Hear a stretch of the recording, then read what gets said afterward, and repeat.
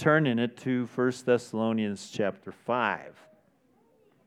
So we're continuing our series on the 7 Christian virtues that have been a particular fruit of God's grace in the history of our denomination.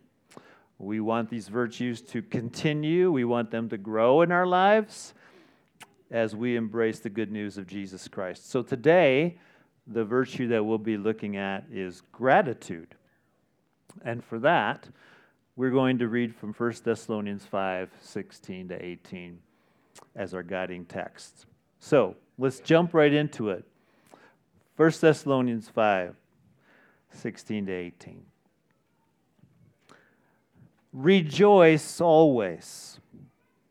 Pray without ceasing. Give thanks in all circumstances. For this is the will of God in Christ Jesus for you. Let me pray. Father, we sit under your holy word this morning with the Spirit present to give us understanding and with the Son interceding for us through his atoning work on the cross. We are fortunate, we are blessed this morning by your generosity. And we ask that you meet each one of us where we are. You know the hearts of all of us. You're present to bless. And so we ask for your blessing as we study your word this morning and hear from you. And may Jesus Christ be honored in all that we do. In his name we pray. Amen. A common question that people ask in one way or another is, what is God's will for my life? And usually when that question is being asked, it's the big stuff. Should I accept this job offer? Is this the right person for me to marry? Do we stay in Denver? Do we move somewhere else? Things like that. If you come to one of us pastors with a question like that, we're going to say something like, it depends. It depends on your life situation, your motives, your temptations, your gifting, your resources. It depends on a lot of things. The answer's different for everybody. But there is something that God wills for you that is the same for everybody. It doesn't depend on your life situation at all. We can say with absolute confidence that God's will for you is to be joyful, to be prayerful, and to be grateful. Because that's what God's word plainly says to us in this text. Rejoice always. That's be joyful. Pray without ceasing. Be prayerful. And give thanks in all circumstances. Be grateful. This is the will of God for you. That's plain. That's for all of us.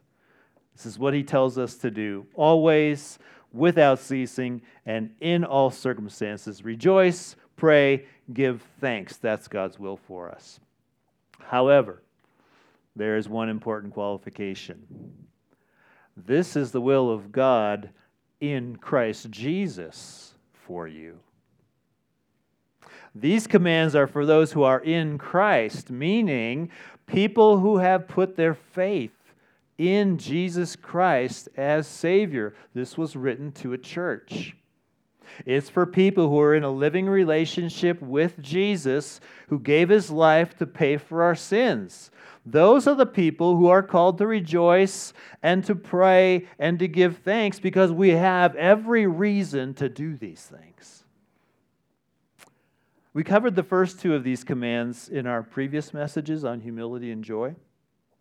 Rejoice always is what you're going to do if you know Christ as your surpassing treasure. We dealt with that last week. Pray without ceasing is an expression of humility. It's a recognition that we need God, and so we're always talking to him. The third one, give thanks or gratitude, is what we'll talk about today. About what gratitude is, what there is to be thankful for, and how to cultivate a grateful heart. But before we do that, let's just stop and appreciate what God is saying to us here. Isn't God's will so good for us? These are the things that He wants us to experience, to be joyful, to be prayerfully humble, to be grateful. That is all good stuff. He wants this for us. He wants us to experience this together. This is supposed to be our community vibe, so to speak, because again, this was written to a church. It's what His will is for you individually, but it's His will for us together. That this should be our environment. Doesn't that sound like an oasis in the world where we experience so much of the opposite? There's so much despair and arrogance and ingratitude and rudeness and self-focus and so on. And we've all partaken of those things. It's not all out there. That also finds a place in our hearts at times. But in relationship with Jesus Christ, those things begin to fall away, and then we become transformed people. We become joyful and prayerfully humble and grateful. He moves, He changes us. But it does require some action on our part, which is why these are commands. We have reason to be joyful, prayerful, and grateful, but we don't always lay hold of those things. So let's take a look at the will of God for us this morning in the area of gratitude. I want to start with an observation. Gratitude is not the same as joy. It's not the same as joy. The Apostle Paul, who wrote this, speaks about joy and gratitude separately. Rejoice always, and also give thanks. Those are things that fit well together, but they are not identical. For example, you can have joy without gratitude. Maybe this happened to you as a child. Might have had a birthday party, and a bunch of people came over. Maybe your aunt was there. And let's say your aunt gives you a birthday present. And it's the thing you've been wanting. And it's, oh man, I want this thing. It's a toy, it's a coloring book, it's a whatever. But like there's excitement all of a sudden. But those magic words don't come out. And the mom has to intervene. What do we say? Oh yeah, thank you. Because you can be joyful, but not grateful. Jesus healed 10 lepers one day in Luke chapter 17. 10. They all went away cleansed. Only one returned, fell on his face at Jesus' feet and gave him thanks. And Jesus commented, "We're not 10 cleansed. Where are the 9? Well, the 9 went away glad, but not grateful. And that can happen. We can have joy. We can have joy, but not gratitude. You can also have gratitude without joy. I think about the earthquake victims in Turkey. A person might have been pulled from the rubble, their lives shattered, but they'll still be grateful for a blanket, for medical attention, for food and water from a relief worker. The prophet Jonah, who was running away from God, got swallowed by a great fish. Not a great place to be. But in repentance inside this fish, he turned to God in his misery and he said, "But I will with the voice of thanksgiving sacrifice to you. What I have vowed I will pay. Salvation belongs to the Lord." In his misery, Jonah remembered gratitude. We'll come back to that later because the command to give thanks is in all circumstances, including the bad ones. So what is gratitude? I think a definition would be helpful. Here's how I would word it. Gratitude is the feeling and showing appreciation for a kindness received. Gratitude is feeling and showing appreciation for a kindness received. So it's both an emotion and an action. I appreciate something I've received, and I will demonstrate that appreciation by giving thanks.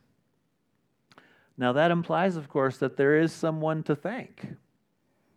If you're a receiver, then there is a giver.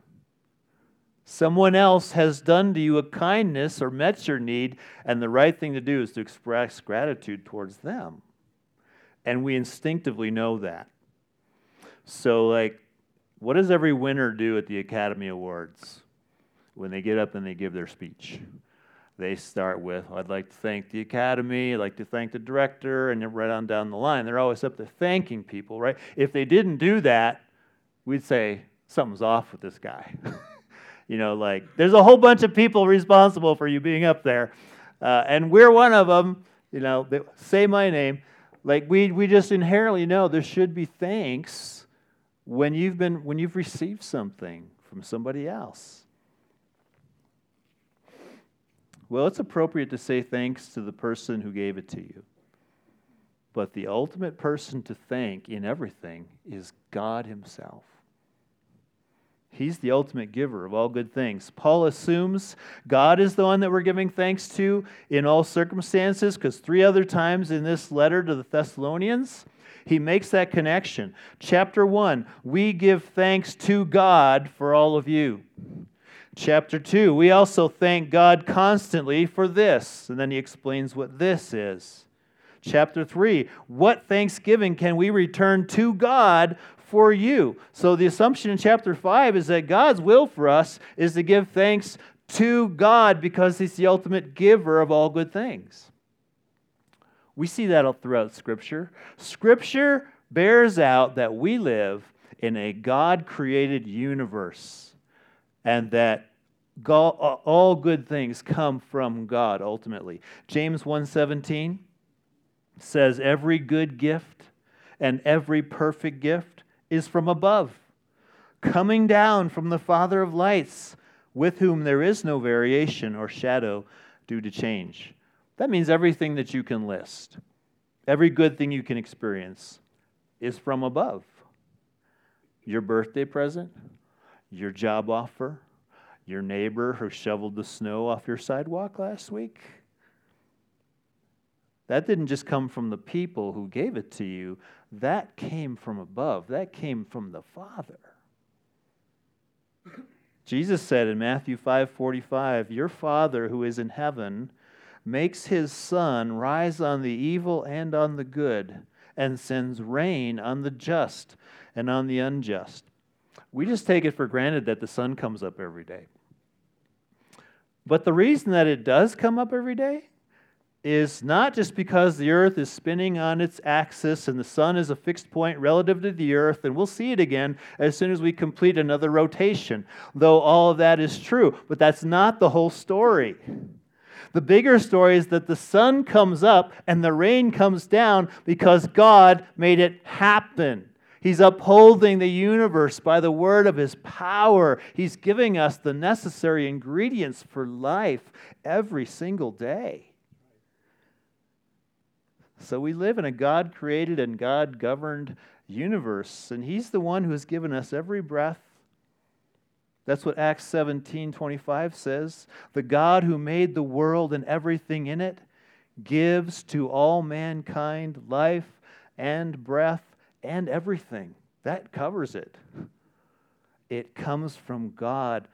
This is his world. This is my Father's world. There's a hymn that says that. And so we have him to thank for it, for everything. But here's a problem. We don't naturally give thanks to God for these things. We ignore his part in it. And that's the reality that we've been living with since the beginning of mankind, and that deserves our attention. Here's a truth. Ingratitude is the result of human sin.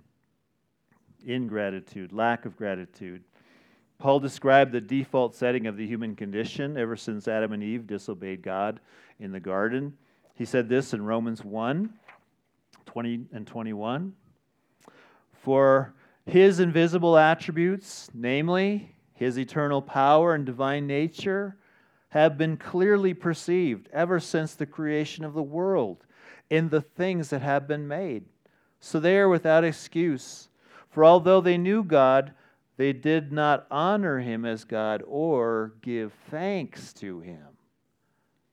But they became futile in their thinking, and their foolish hearts were darkened. That's the state of all mankind naturally now. That's how we come into this world. It says we know God exists, we know there's a powerful divine being who created the world, but we naturally live as if that weren't true. We live as if all of this just happened, or that the good things that happen, we're the ones making it happen. Or we might live as if there's no good in anything. There is a consequence to that if we don't wake up from our futile thinking, as Paul calls it. Because in Romans, he goes on to say, the whole world will be held accountable to God. There will be God's judgment, God's wrath for those who live out their lives denying His existence and not giving Him thanks. It doesn't need to be that way, though. God forgives our ungratefulness and every sin that we commit in this life to all those who put their trust in Jesus as Savior. Paul said earlier in his letter to these same Thessalonian believers, he says, "You turn to God from idols to serve the living and true God and to wait for His Son from heaven, whom He raised from the dead, Jesus, who delivers us from the wrath to come." God sent His own Son to deliver us from the judgment that we deserve. He sent Him to come and die in our place for our sins on the cross, so that anybody who puts their trust in Him, looks to Him as the one who has come from heaven to rescue us, then there's complete forgiveness. Everything you've ever done, everything you ever will do. All the ingratitude, He's just saying, I laid that all on my Son, as if He did it. And now I'm going to treat you as if you were always grateful every moment of your life. That's how good God is. Jesus bore the wrath. He delivers us from the wrath to come. And when we embrace that reality, we become thankful people. We become thankful to God. Not only do we see that God is behind the sunrise and the sunset and the rain and the clouds, we also see this, that we're being treated better than we deserve every day. What we deserve is wrath. What we are given is forgiveness. We are being treated better than we deserve. That's what we realize when we are in Christ and we see how things really are from God's perspective. What becomes true of us is 1 Thessalonians 5:9. God has not destined us for wrath, but to obtain salvation through our Lord Jesus Christ. We're destined for it now. If your hope is in Christ, you're destined for it. It's going to happen. Salvation, body and soul, eventually a new body in a new earth. That's good news. So here's one takeaway for all believers. We would do well to admit that our own lack of gratitude is not something we can justify, given the grace of God to us in salvation. One thing my family knows about me from years of observation is that I tend to dwell on the negatives of life and not on the positives of God's grace. I read a story that reminds me of myself. It was about Harry Truman. He's the president who replaced Franklin Roosevelt, who died in office. So someone was expressing displeasure about his presidency, and he responded by describing some of his accomplishments, to which his antagonist said, "Yes, but what have you done for me lately?" What have you done lately? That's an attitude I've been guilty of. And maybe you know it also. No matter what God has done for us in the past, no matter all the great things He's given me, including salvation, I might feel justified because today is not a good day. What have you done for me today, Lord? Because I won't be thankful unless today I have what I want. That can be in our hearts. And we forget all that He's done and all that He's promised to do. And then that leads to an ongoing state of complaint, seeking sympathy, because there's always going to be something wrong, something to complain about. We are broken people in a broken world. But in Jesus Christ, God is putting us back together. And one day He's going to put the world back together also. Believers in Jesus are caught up into a story of salvation, not of destruction. And that's why the command is to give thanks in all circumstances, including the bad ones. When you don't have a job, when you don't have your health, when your life doesn't seem to be going in a good direction, you can give thanks in those situations. How can you do that? Because if you're a believer in Christ, then your big picture circumstances are really, really good. And they're the ones that will last forever. Gratitude flows from knowing all that we have in Christ. So what do we have in Christ? I've already touched on it, but let's be more specific, because there's a treasure trove of good things that we have in Christ. So let me list some reasons we have to be grateful. This can't be comprehensive. I'll just point out 3 reasons we have to give thanks in all circumstances. And it starts with the gift of Jesus Himself. Paul said in 2 Corinthians 9:15, "Thanks be to God for His inexpressible gift." Now, he was referring to Jesus Christ as that gift, because in context, he was urging the believers to give money to those who were in need, to give generously, and he couldn't end that topic without thanking God for His generosity to us by providing His own Son. Now think about that.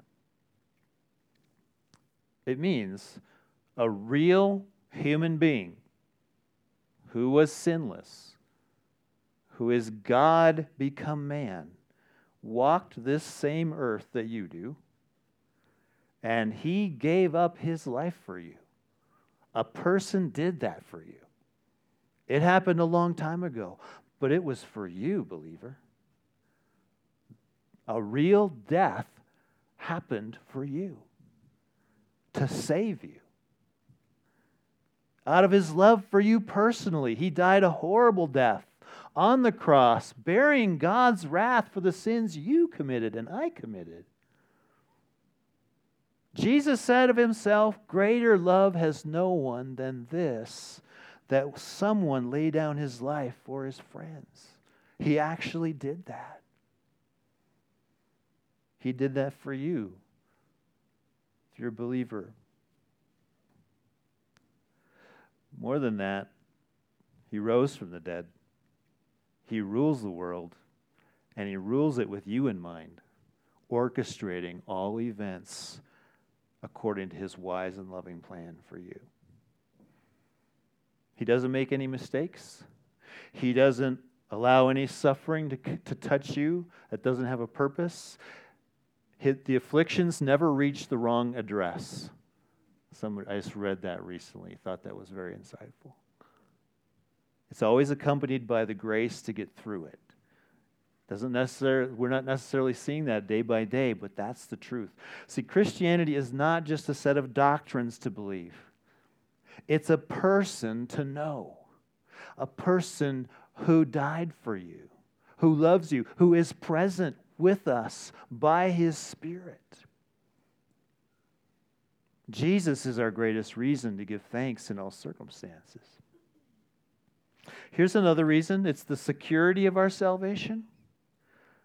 Hebrews 12:28 says, "Therefore, let us be grateful for receiving a kingdom that cannot be shaken." A kingdom that cannot be shaken. If anything that describes the world today and throughout history, it would be instability. Things are always changing. Peace never lasts. The economy goes up and down. We go up and down in our mood, in our life situations. Our world is very shakeable. The next calamity is always just around the corner. But not so the kingdom that we have received in Christ. It cannot be shaken. We've become citizens of a kingdom without end. One where Jesus, our Savior, reigns even right now. It's an impregnable fortress against the powers of evil, and one day all powers of evil will be eradicated. Now, in this life, we still feel the effects of sin and evil. But the consummation of God's kingdom is the renewed world where we live forever and nothing bad can ever happen again. And that is guaranteed for us. And so we can thank God in all circumstances in this life. We can also give thanks for the work of God's grace in other people. That's a recurring theme in the letter to the Thessalonians. And I think this aspect of gratitude is what's been such a staple of life in Sovereign Grace churches over our history. Right at the beginning of the letter to this church that he loved, Paul said, "We give thanks to God always for all of you, constantly mentioning you in our prayers, remembering before our God and Father your work of faith and labor of love and steadfastness of hope in our Lord Jesus Christ." Now, that goes way beyond saying thank you at those appropriate moments where it's expected of you, you know? Like, it would be wrong for me to not say something right now because you just did something good. So, like, here it comes. I'll say it. You know, this goes way beyond that. He's saying, we give thanks always for all of you. I mean, that's coming from this wellspring, this heart of thanksgiving as he's thinking about the church, as he's thinking about multiple individuals that he knows, because he planted this church. And so he's thinking of faces and names, and he's thinking about specific things they did, their work, their labor, their faith. And he's saying, I'm thankful for you. I'm remembering you in my prayers. So that when he does say thank you in person, well, that's the tip of the iceberg underneath the wealth of thankfulness that's there, that he's been cultivating over time as he's thought about specific ways God has worked in people. There's a phrase that C.J. Mahaney coined. He's one of the founders of our denomination. He says, we celebrate evidences of grace. That's what this is about. Evidences of grace. Evidences where we see God at work in people. Things that we notice, things that we realize God has done that in you, and so I'm going to be grateful. I'm going to tell you I see it in you. I'm going to thank God for you. We cultivate evidences of grace. We share evidences of grace. That's something that's been in our history. That's a virtue that we don't want to lose. In our churches. We want to grow in it. It's so easy to become a fault finder. Because let's be honest, there are many faults to find.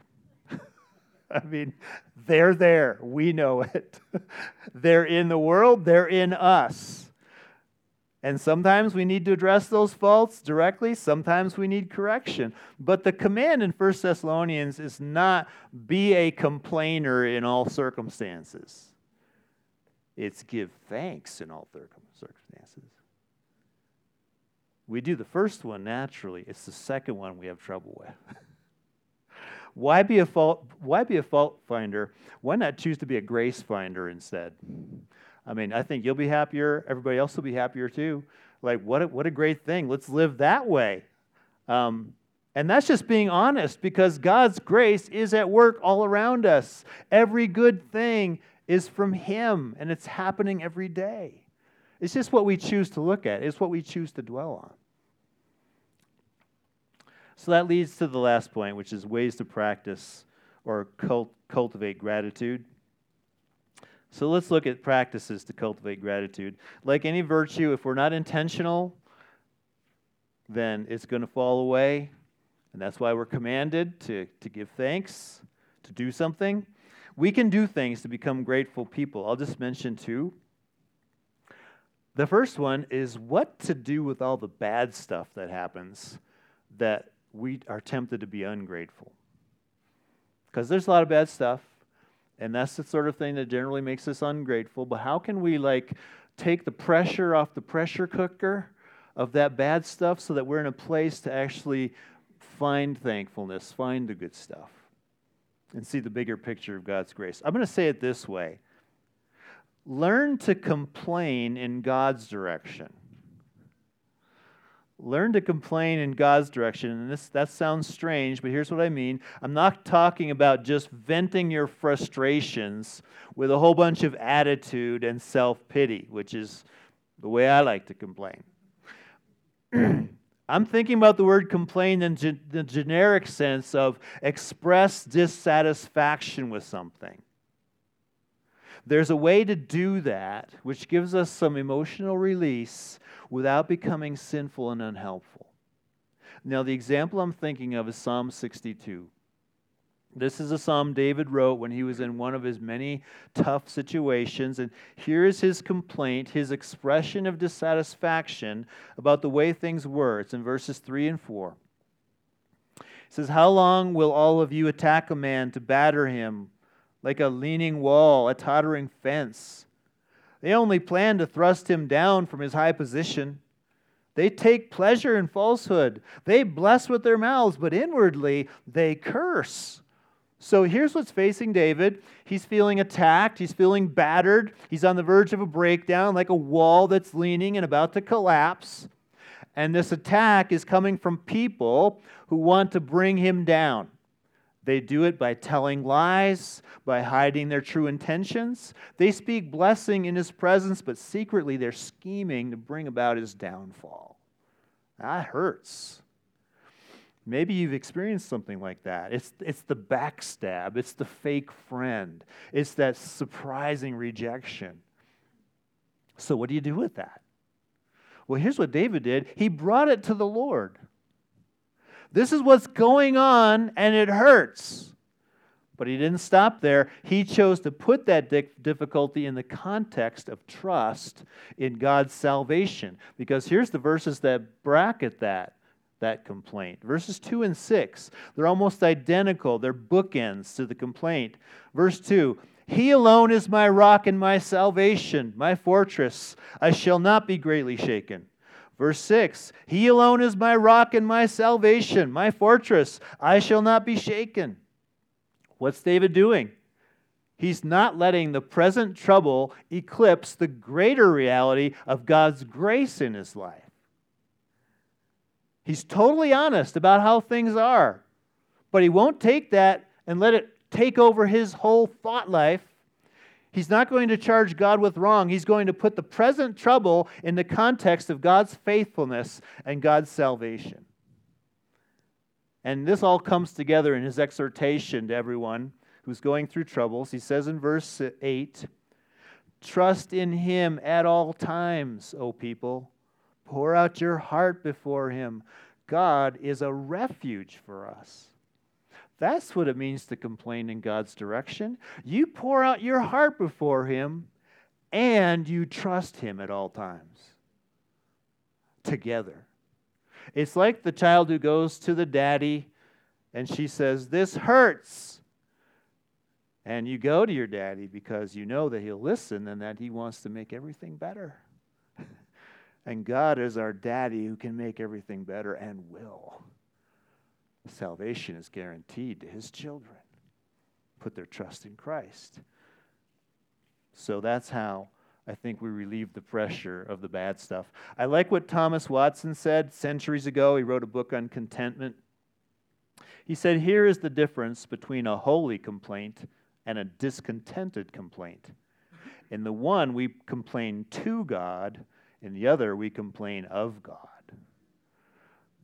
Let's not complain of God when things are bad. Let's not charge him with wrong. Let's complain to him. Let's pour out our hearts to him and trust that he is a refuge for us. And that gives us the emotional release to then do the opposite of complain, which is to genuinely give thanks in all circumstances. And so here's the positive way that we cultivate that, how we cultivate the gratitude. It's to, I'm going to say it this way, see the good. See the good. We have a mug that says that, which is where I got that from. I don't know who gave us the mug. I don't know if it was for me, but it should have been for me if it wasn't for me. See the good. It means make it a habit to look for evidences of God's grace in your life and in the lives of others. And there are practical ways we can do that besides getting a mug. Though, get the mug. Here's the first. Remember God's grace at the beginning of the day. I'm helped by quoting Psalm 3:5 in the morning before I get out of bed. It says, I lay down and slept. I woke again, for the Lord sustained me. So I know right away before I even got out of bed, I woke up because God kept me alive all night. He sustained me. That must mean He has a plan for me today because I'm still here. So already, nothing has happened. I haven't gotten to my do list at all. God has already done something for me. He's already been gracious to me. That's seeing the good in the morning, remembering what's happening. Unless you pulled an all-nighter before you got here today, God did that for you. You slept, you woke again because He sustained you. He's active in your life for good. We can just think that. Or we can just get up and say, uh-oh, I'm late, I'm out of here. What a terrible day this is going to be. Okay, so we can choose which one it's going to be. You can say Psalm 3:5 to yourself, or you can just go on with it and start out in a bad place. See the good in the morning. And remember God's grace during the day. If it's true that God gives to all mankind life and breath and everything, and that is true, then everywhere you look is some post-it note from God that says, I give this to you because I love you. It could be the sunrise, the sunset, the Rocky Mountains, the plants out there that are producing oxygen that we're breathing. It could be the smile on your child's face. It's all these common grace things that we see around us. But it goes beyond that to the kindnesses of people who are around you. The ways God is working in somebody else for you. This morning, let's just think about this. How many people are we benefiting from right now? Well, there are people who clean the bathrooms for us. There are people who put out signs, created the e-bulletin, welcomed us into the building. They're running sound, running projection, leading the worship, caring for kids, providing coffee. None of them have to do that. But God put it into everybody's hearts, and they all assembled here, and they did all of that so that we can be here right now listening to God's word and being benefited by that. God's grace is all over us today. He's giving us gifts constantly through other people. And then there's His providential care, just the things that are happening to us throughout the day. You had some form of transportation that got you here. God provided that. You'll probably eat today. You have a place to sleep tonight. God has already been involved in your life.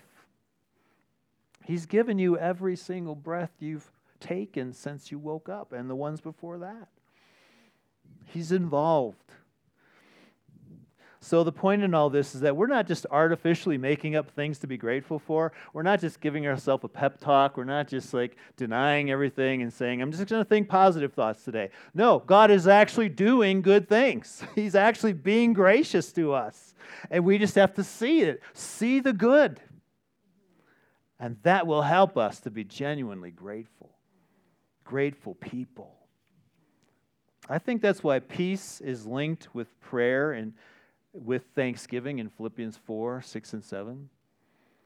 In everything by prayer and supplication with thanksgiving, let your requests be made known to God, and the peace of God which surpasses all understanding will guard your hearts and your minds in Christ Jesus. When we give thanks in prayer, what are we doing? We're remembering what God has done. Remember how faithful He's been. And that takes away the worry and the fear about what our future is going to be like, because He's going to be there too. He's still going to be faithful there. And so we pray in a different way. We pray with confidence. We remember God has been good to me. God is good. He will be good. And so we pray without despair. Finally, remember God's grace at the end of the day. Psalm 9:1 says, I will give thanks to the Lord with my whole heart. I will recount all of your wonderful deeds. Now, are we going to have regrets at the end of every day? Are we going to have stuff that we didn't like? Yes, we will. But was God active in this day? Was God faithful to his promises today? Yes, he was, and he will be tomorrow also. So let's take, maybe it's at the end of the day, maybe you journal. It's a good practice. Just think, what did God do? Or just take 10 minutes at the end of your workday and go, okay, what did I see God do today? Where was he good? What's true? And if you can't remember it, if you can't see it, if it was really actually one of those days where like there wasn't, you still have Jesus Christ. You still have a kingdom that cannot be shaken. You still have the hope of eternal life. There's a way we can recount his wonderful deeds. Let me just close with the prayer that the Lord will help us to be a grateful people, to spread gratitude to one another, to be infectious, to be like the good kind of virus, the one that actually helps you. The gratitude virus. Let's just spread that one around, okay? We can do that as we're all individually and then together remembering God's goodness because he is good and he is doing good. So I'm going to have the worship team come up and let me pray. We thank you, Lord, because we have reasons to do it. We thank you for your inexpressible gift, the one there's no words for, which is Jesus Christ, our Savior. Would you help us to know him more and to take joy in him and see all that we have that you've given to us through him. If there's anyone that hasn't put their trust in you yet this morning, Lord, would you make this the time? Would you draw them in right now so they can get in on all this great stuff and have hope in a future? We thank you, Lord. We thank you for Christ and for eternal life and for your presence for good.